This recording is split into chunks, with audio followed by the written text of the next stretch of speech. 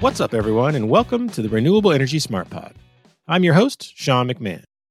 Today's show features a conversation I had with Tristan Grimbert, the president and CEO of EDF Renewables North America.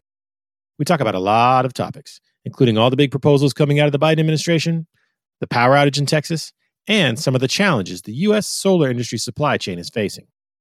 Of course, since this is the Renewable Energy Smart Pod, we also had a bit of fun. Tristan is a proud Frenchman, so I couldn't resist asking him a little bit about the life he now leads in San Diego. And that led to some laughs about the serious intra-family strife that goes on in Tristan's household over what constitutes good Mexican food.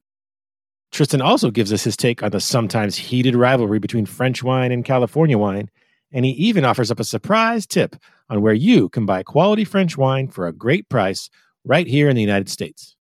But before we get to that conversation, the exclusive sponsor of the Renewable Energy Smart Pod is a company you're going to learn a lot more about today. EDF Renewables.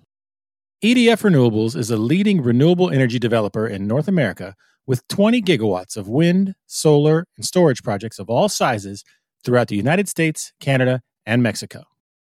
EDF Renewables. Energy your way.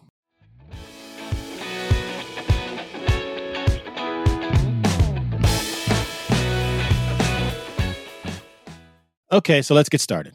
Once again, my guest today is Tristan Grimbert, the president and CEO of EDF Renewables North America. Tristan, how you doing? Very good, thank you. What about you? I'm doing great. Now, I know we have a lot of ground to cover today because there's been a ton of big news lately related to renewables. But before we get to that, I always like to ask my guests a few non-business questions, just so I can get to know them a little bit. And when I found out I'd be talking to you, Tristan, two questions immediately came to mind. Now, for listeners who might not know, EDF Renewables is headquartered in San Diego. You are a Frenchman who lives in San Diego. I am a native San Diegan who loves spending time in France. So what I want to hear from you as an expert is, what is the San Diego of France? Are we talking Nice? Would it be Antibes? Well, it is hard to compare, but that's a good question. I would say that something that San Diego is unique compared to France is certainly the space that we have with the canyons. And I've been living here for 16 years now and really love it. I think maybe the French Riviera is a little bit much better food, I would say, in general. But it's also a little bit more crowded. So both have their own attractiveness. One thing I would add is that as my wife grew up in Morocco, we compare very often San Diego to Casablanca. You have the desert and the ocean and the sun all the time and the same palm trees. So you can draw from a lot of similarities between the two cities. You mentioned the food might be better in the Riviera. And that leads to my next critical question about San Diego living. If you live there for 16 years, you've got to have a favorite Mexican food place. So what's your go-to spot for, when you have a hankering for a burrito or some tacos? So actually, I do not. My kids blame me for that because they love burritos and they argue about which one is the best burrito place. But I must say that my wife is an excellent cook and she cooks French cuisine and Moroccan cuisine and Asian cuisines. So we eat a lot at home here. And I mostly reserve my taste for Mexican food when I'm in Mexico City, which has a very, very refined restaurant industry there. So I love to eat Mexican food there. I gotcha. All right. Well, thanks for indulging me with answering those questions. Let's go ahead and kind of tackle some of the news and information coming out of the renewables sector right now. So I'd like to start off just kind of getting your reaction to some of the proposals coming out of the Biden White House. We've heard a lot of news about offshore wind, EV charging stations, and things like that. What's your overall reaction to the proposals coming from Biden and his administration? Well, I would say it's enthusiasm. I really applaud the new administration for tackling climate change very seriously. I mean, they're really eager to make an impact and maybe catch up the lost time over the last 4 years. So it's really impressive to see the new administration mobilizing around climate change agenda. I participated this week on a call with the BOEM and the White House and various secretaries to show the alignment of the administration around the offshore goals that they just announced. And that's just remarkable. I'm thrilled. Yeah, speaking of the offshore goals, the 30 gigawatts by 2030, I know Secretary Granholm from the Energy Department has been talking a lot about building out the domestic supply chain here in the U.S. Do you think we'll be able to do that in time to reach that goal of 2030? Yes, I think it's a very achievable goal. I mean, it's ambitious. If we collectively, the administration and the various private players, we put the right resources in place, I think it's a very achievable goal. Right now, the bottleneck is the permitting and processing all the studies that have to be done. But that's very feasible. So I'm optimistic and eager to participate with our joint venture, Atlantic Shore. Yeah, looking at some of the proposals they have, it seems like a lot of them really kind of match up with some of the strengths you have at EDF Renewables. Walk me through kind of what your portfolio is right now, not in terms of projects, but in terms of technologies.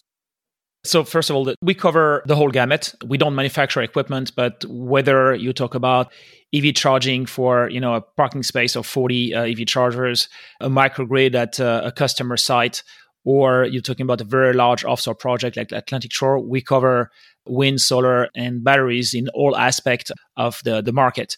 We don't manufacture equipment. We are here to facilitate the transition to a renewable future, basically in all possible shape and form. I took a look at your website, and you got a great tool there that kind of maps out all your projects. And that website is edf-ra.com. And this interactive tool kind of allows users to check out where your projects are located, what kind of project it is, and even kind of takes them into some of the the photos and data on the specific project.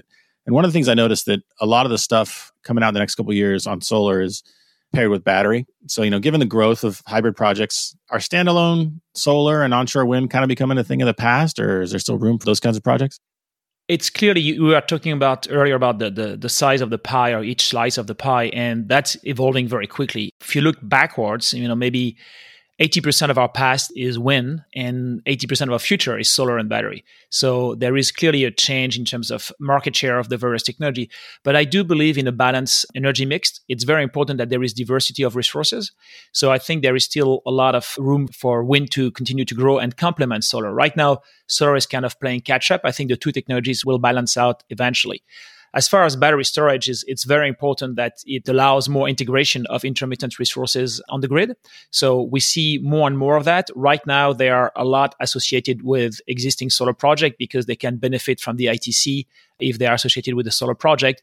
It's maybe about roughly 50% of the solar project have batteries. We also see customers are interested in joint wind and solar project that we rebundle together. But I don't think that's standard project that I think in the past. I just think there's going to be diversity, and it's important for us to offer the whole gamut of solutions to be able to fit the customer need. Now, I know there's been a lot of headlines lately about offshore wind. We talked earlier about the Biden administration's proposal for 30 gigs by 2030, and obviously your firm's heavily involved with the project at Atlantic Shores. But I'd like to pick your brain for a minute about onshore wind. Are there any areas in the U.S. where you see untapped potential for onshore wind? So, yes, and I don't think I'm going to talk about that. It's a very competitive market, but those locations are very rare and few and requires a lot of work. And one of the reasons is because I think onshore wind has grown a lot, and the easiest location have been tapped, most of them, and now you need to go to the second tier, third tier, and etc. Whereas solar is more the current wave. So it's easier to do solar right now to find specific location than on the wind side. Those wind sites exist. I think what's key is that we're going to need a strong transmission program, I hope through the infrastructure bill, to be able to untap some large areas of wind that are not being tackled today. So talking about New Mexico, talking about Wyoming, and etc. And all those areas have a lot to offer from a wind resource point of view, but need to be untapped thanks to new transmission projects. I'd like to kind of transition a little bit to distributed energy. What's it going to take to expand that and make that more commonplace? So I think it's a mix of regulation. So local regulation needs to allow local energy to be valued at the right value it delivers to the customer. Also, the desire of the customers for green energy and resiliency is also critical. So it's a very localized market, and you have to explore pockets of market like San Diego is one that's great for us, like Ontario or like New York, where the regulation is such and the appetite of the customer is such that those markets are taking off.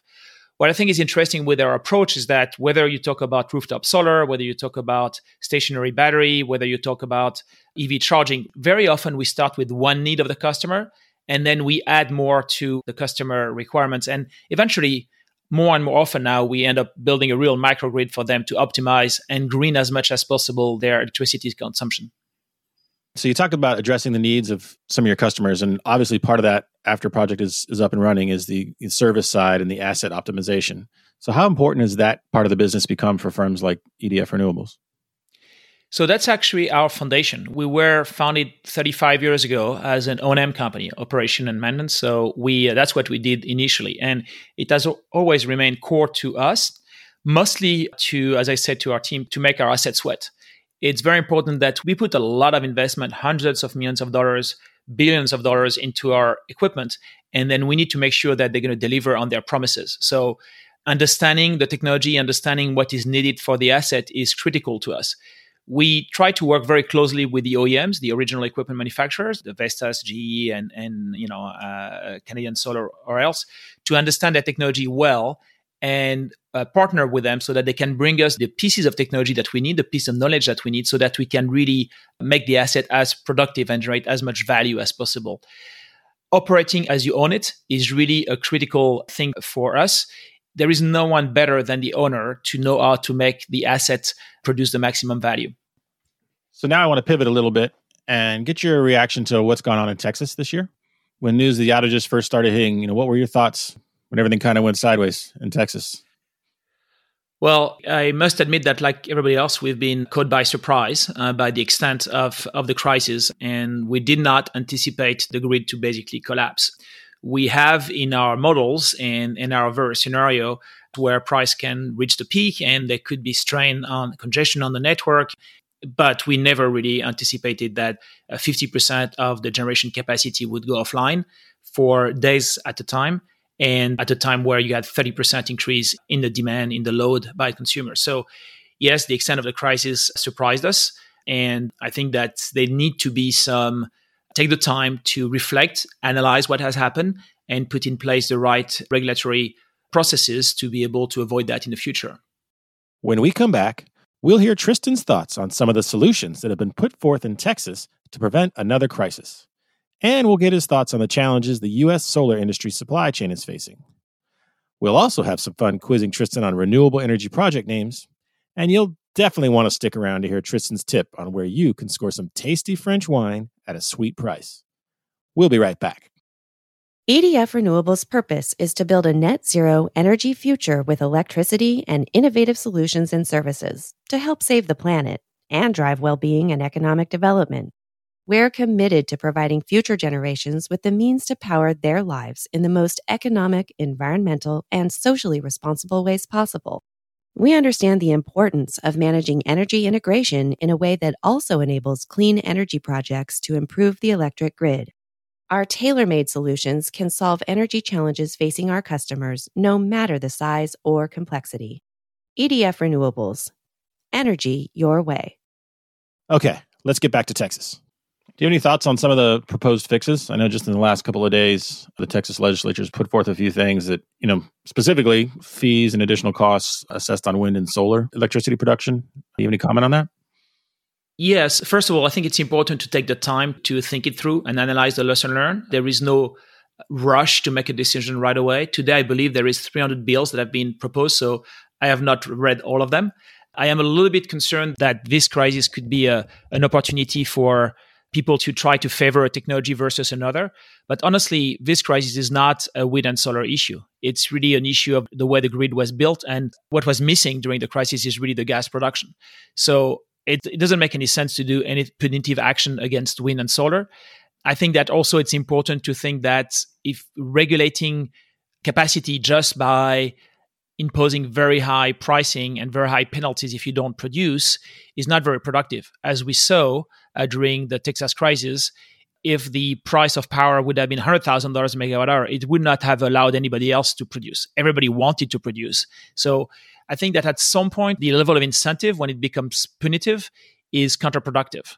So right now, doing more of what was done before is not the right way to go. I think that it's important that there is a reflection on how do we reward capacity, how do we reward no carbon energy, how do we reward energy itself, but it's a balance of different revenue mix that have to be reflected in the regulation. So here's kind of a mythical question for you. If you could take a magic wand and kind of look at the situation in Texas or even, last year in California and you had the power to just kind of fix one thing or one solution or one technology that you think would make the grid more resilient, prevent future outages, what would that be? Transmission. I think transmission, interconnection and transmission around the country, strengthening the grid is a key critical success factor for the grid itself. And the transition to a carbon-free energy relies on developing much more significant transmission network. So then looking back to the policy of kind of making what you just described happen, what can be done at the local, state, or federal level to help smooth out some of the challenges renewable technologies are facing? Clearly, transmission permitting is something that the federal administration has to, it's a nut that the federal administration has to crack. I think they're very aware of that. It's a nut that has not been cracked for a very long time. I think it is possible. One easy way that will not be sufficient, but that would help a lot, is using the existing corridors and doing double circuit or looking at the thermal management of the lines. There is a lot of things that can be done without a bigger footprint of the transmission lines. But at the end, it will require some, like the US have been able to build interstate highway system. It's necessary that the transmission lines network is expanded significantly from what it is today. On another policy question, so there's a proposal, or at least a push, to establish an energy storage tax credit. Do you think that's actually going to be a reality? And if so, how important do you think that'll be in spurring the growth of storage? I think it's likely, and I think it's desirable. It's desirable because more storage will allow the technology to become even cheaper in the long run, and will allow the integration of more intermittent resources.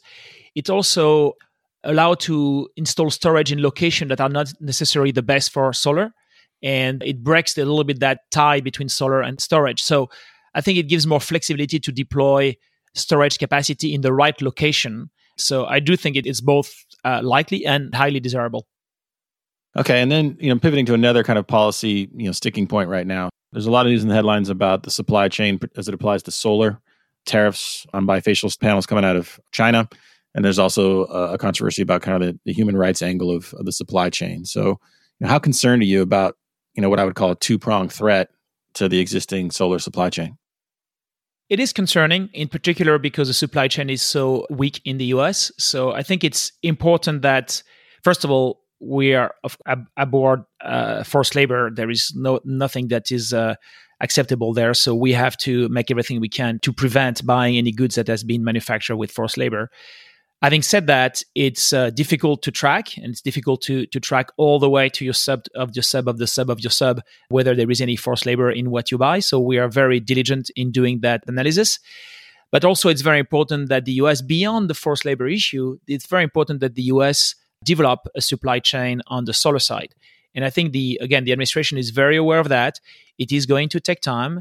It requires likely some incentives or special financing in place for manufacturing to see the light of day again in the US at a large scale. So we would applaud that, we support that, and it's more beneficial when it's more balanced. And right now, it's the balance of trade on the solar side is not balanced enough in favor of the US. And then now earlier when we talked about Mexican food, you kind of tipped your hand and said you prefer the food in Mexico City. So that kind of leads perfectly to my next question. There's been some policy changes going on south of the border with regard to, prioritizing various sources of energy production. Do those concern you? I mean, I know your firm has a few projects down there. Yes, it is very concerning. We've been in Mexico for over 20 years now, and we have 4 operating projects there and a number of projects under development. And it is true that the administration of López Obrador has been adverse to private investment, in particular in renewable.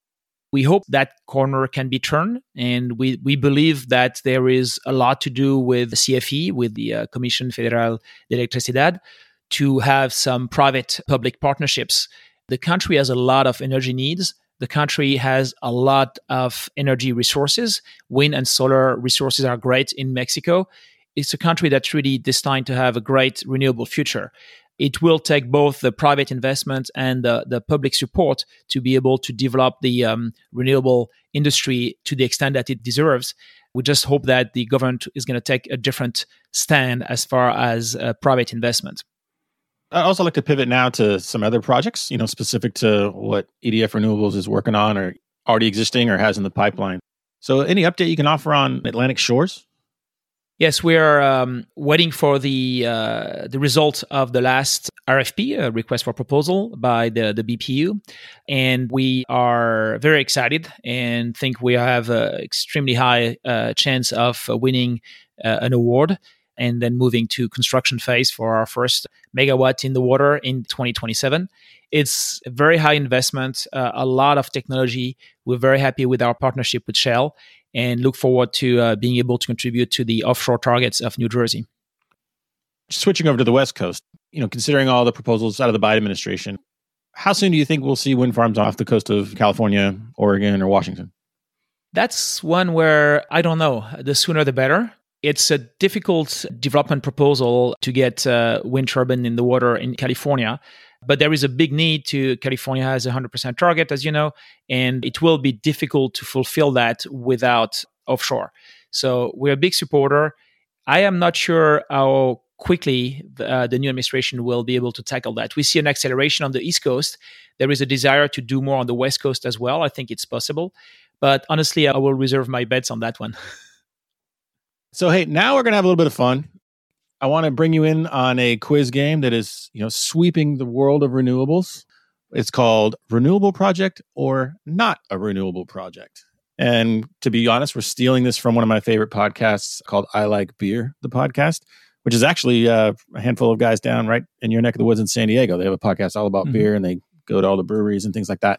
And they have a bit in their show where we all know how some of the beers these days, the microbrewers come up with great, funny names or all kinds of satire and things like that. And so one of their guys, he throws up 4 names of beers, and the rest of the guys on the show have to guess which one he made up, which one's real and which ones are completely make-believe. So we're going to steal that here, and we're going to do the same thing, but we're going to do it with renewable projects because, as you might know, a lot of times renewable projects have these nice, leafy and majestic imagery for the names, and sometimes it's pretty fun to look at how that comes across. And now I'm not making fun of the people who name those things. It's obviously a pretty important marketing thing to conjure up this great image when you're trying to get a project developed. But I think we can kind of have a little fun with that today. So I'm going to bring producer Tom back in. He has gone onto the great internet research fact-finding mission, and he's looked up some renewable project names. And so he's going to give us 4 projects, 3 of which are real, and 1 of which is not real. Now, I have no idea what ones he's done, so he's quizzing both of us. I'm in the spotlight just like you are, Tristan. So, Tom, take it away.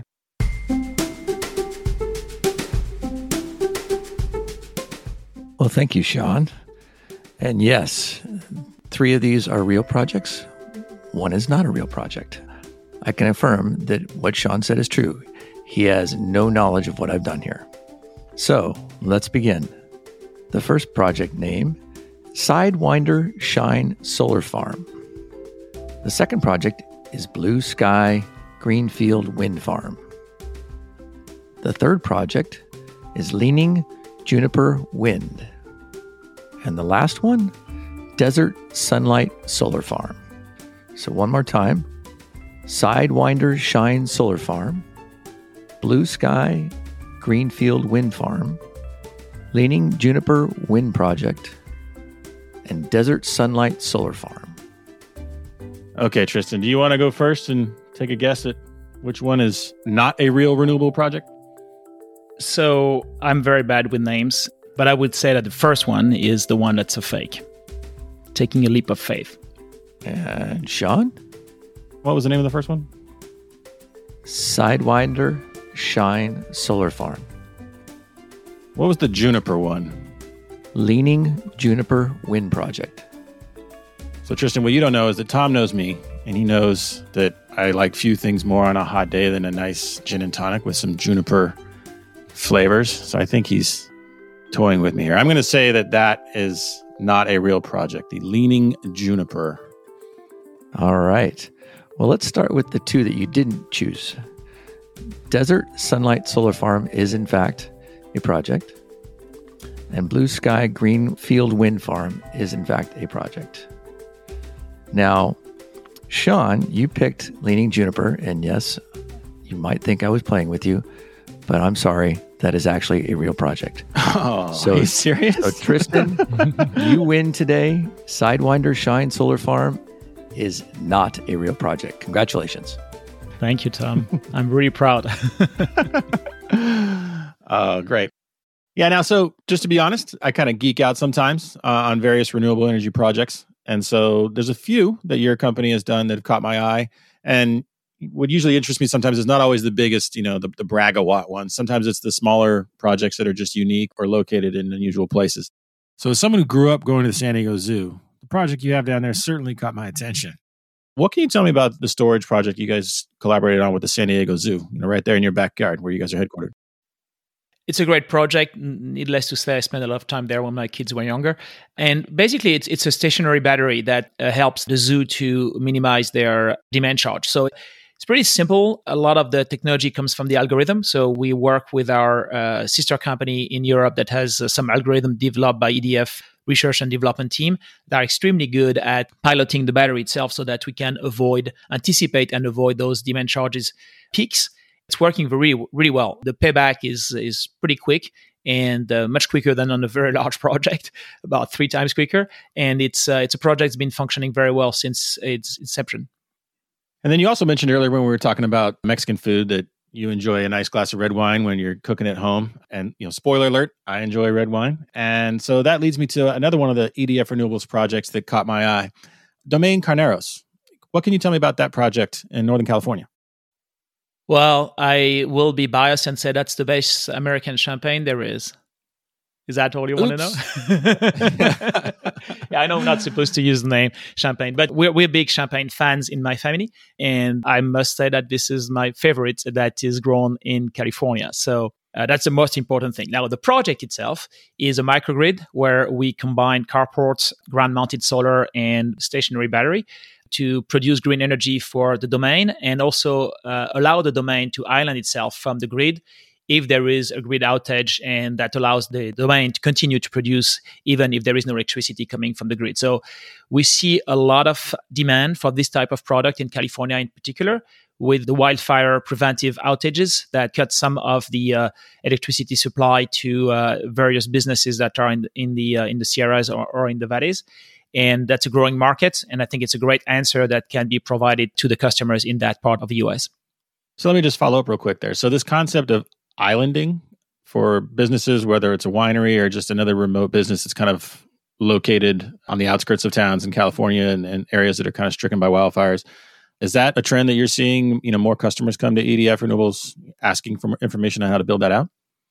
Definitely. There is definitely a cost to it that is kind of a fixed cost to put the electronics and the controls to be able to island the system. But there is also a tremendous value to avoid, being powerless during, literally, no pun intended, during an outage. So yes, definitely it's a trend that is growing. Okay, now I just got to ask you the wine question. So, as a Frenchman living in California, where do your allegiances lie on who makes better wine? It's a matter of taste, and California wine are excellent. I would not rank one country over the other one. I would say 2 things. My favorite for me is still Châteauneuf-du-Pape. That's really my favorite wine on earth. And I also think that the tip is that you get great French wine at great value at Costco. That will be my tip. I know it's not very fancy, but they have a great wine selection usually. And usually it's better value than the American wine. So same quality, I would say. But I think the American wines are a little bit overpriced. Gotcha. That's a great 2 cents. Costco for my French wine. Okay. I got to hit that up next time. Well, thank you, Tristan. This has been a fun conversation. It's been great hearing some insights from you about what's coming next for the renewable energy industry. And I also truly appreciate the tip on getting some good wine at Costco. Thank you very much. Thank you, Sean. It was my pleasure. Look forward to doing it again.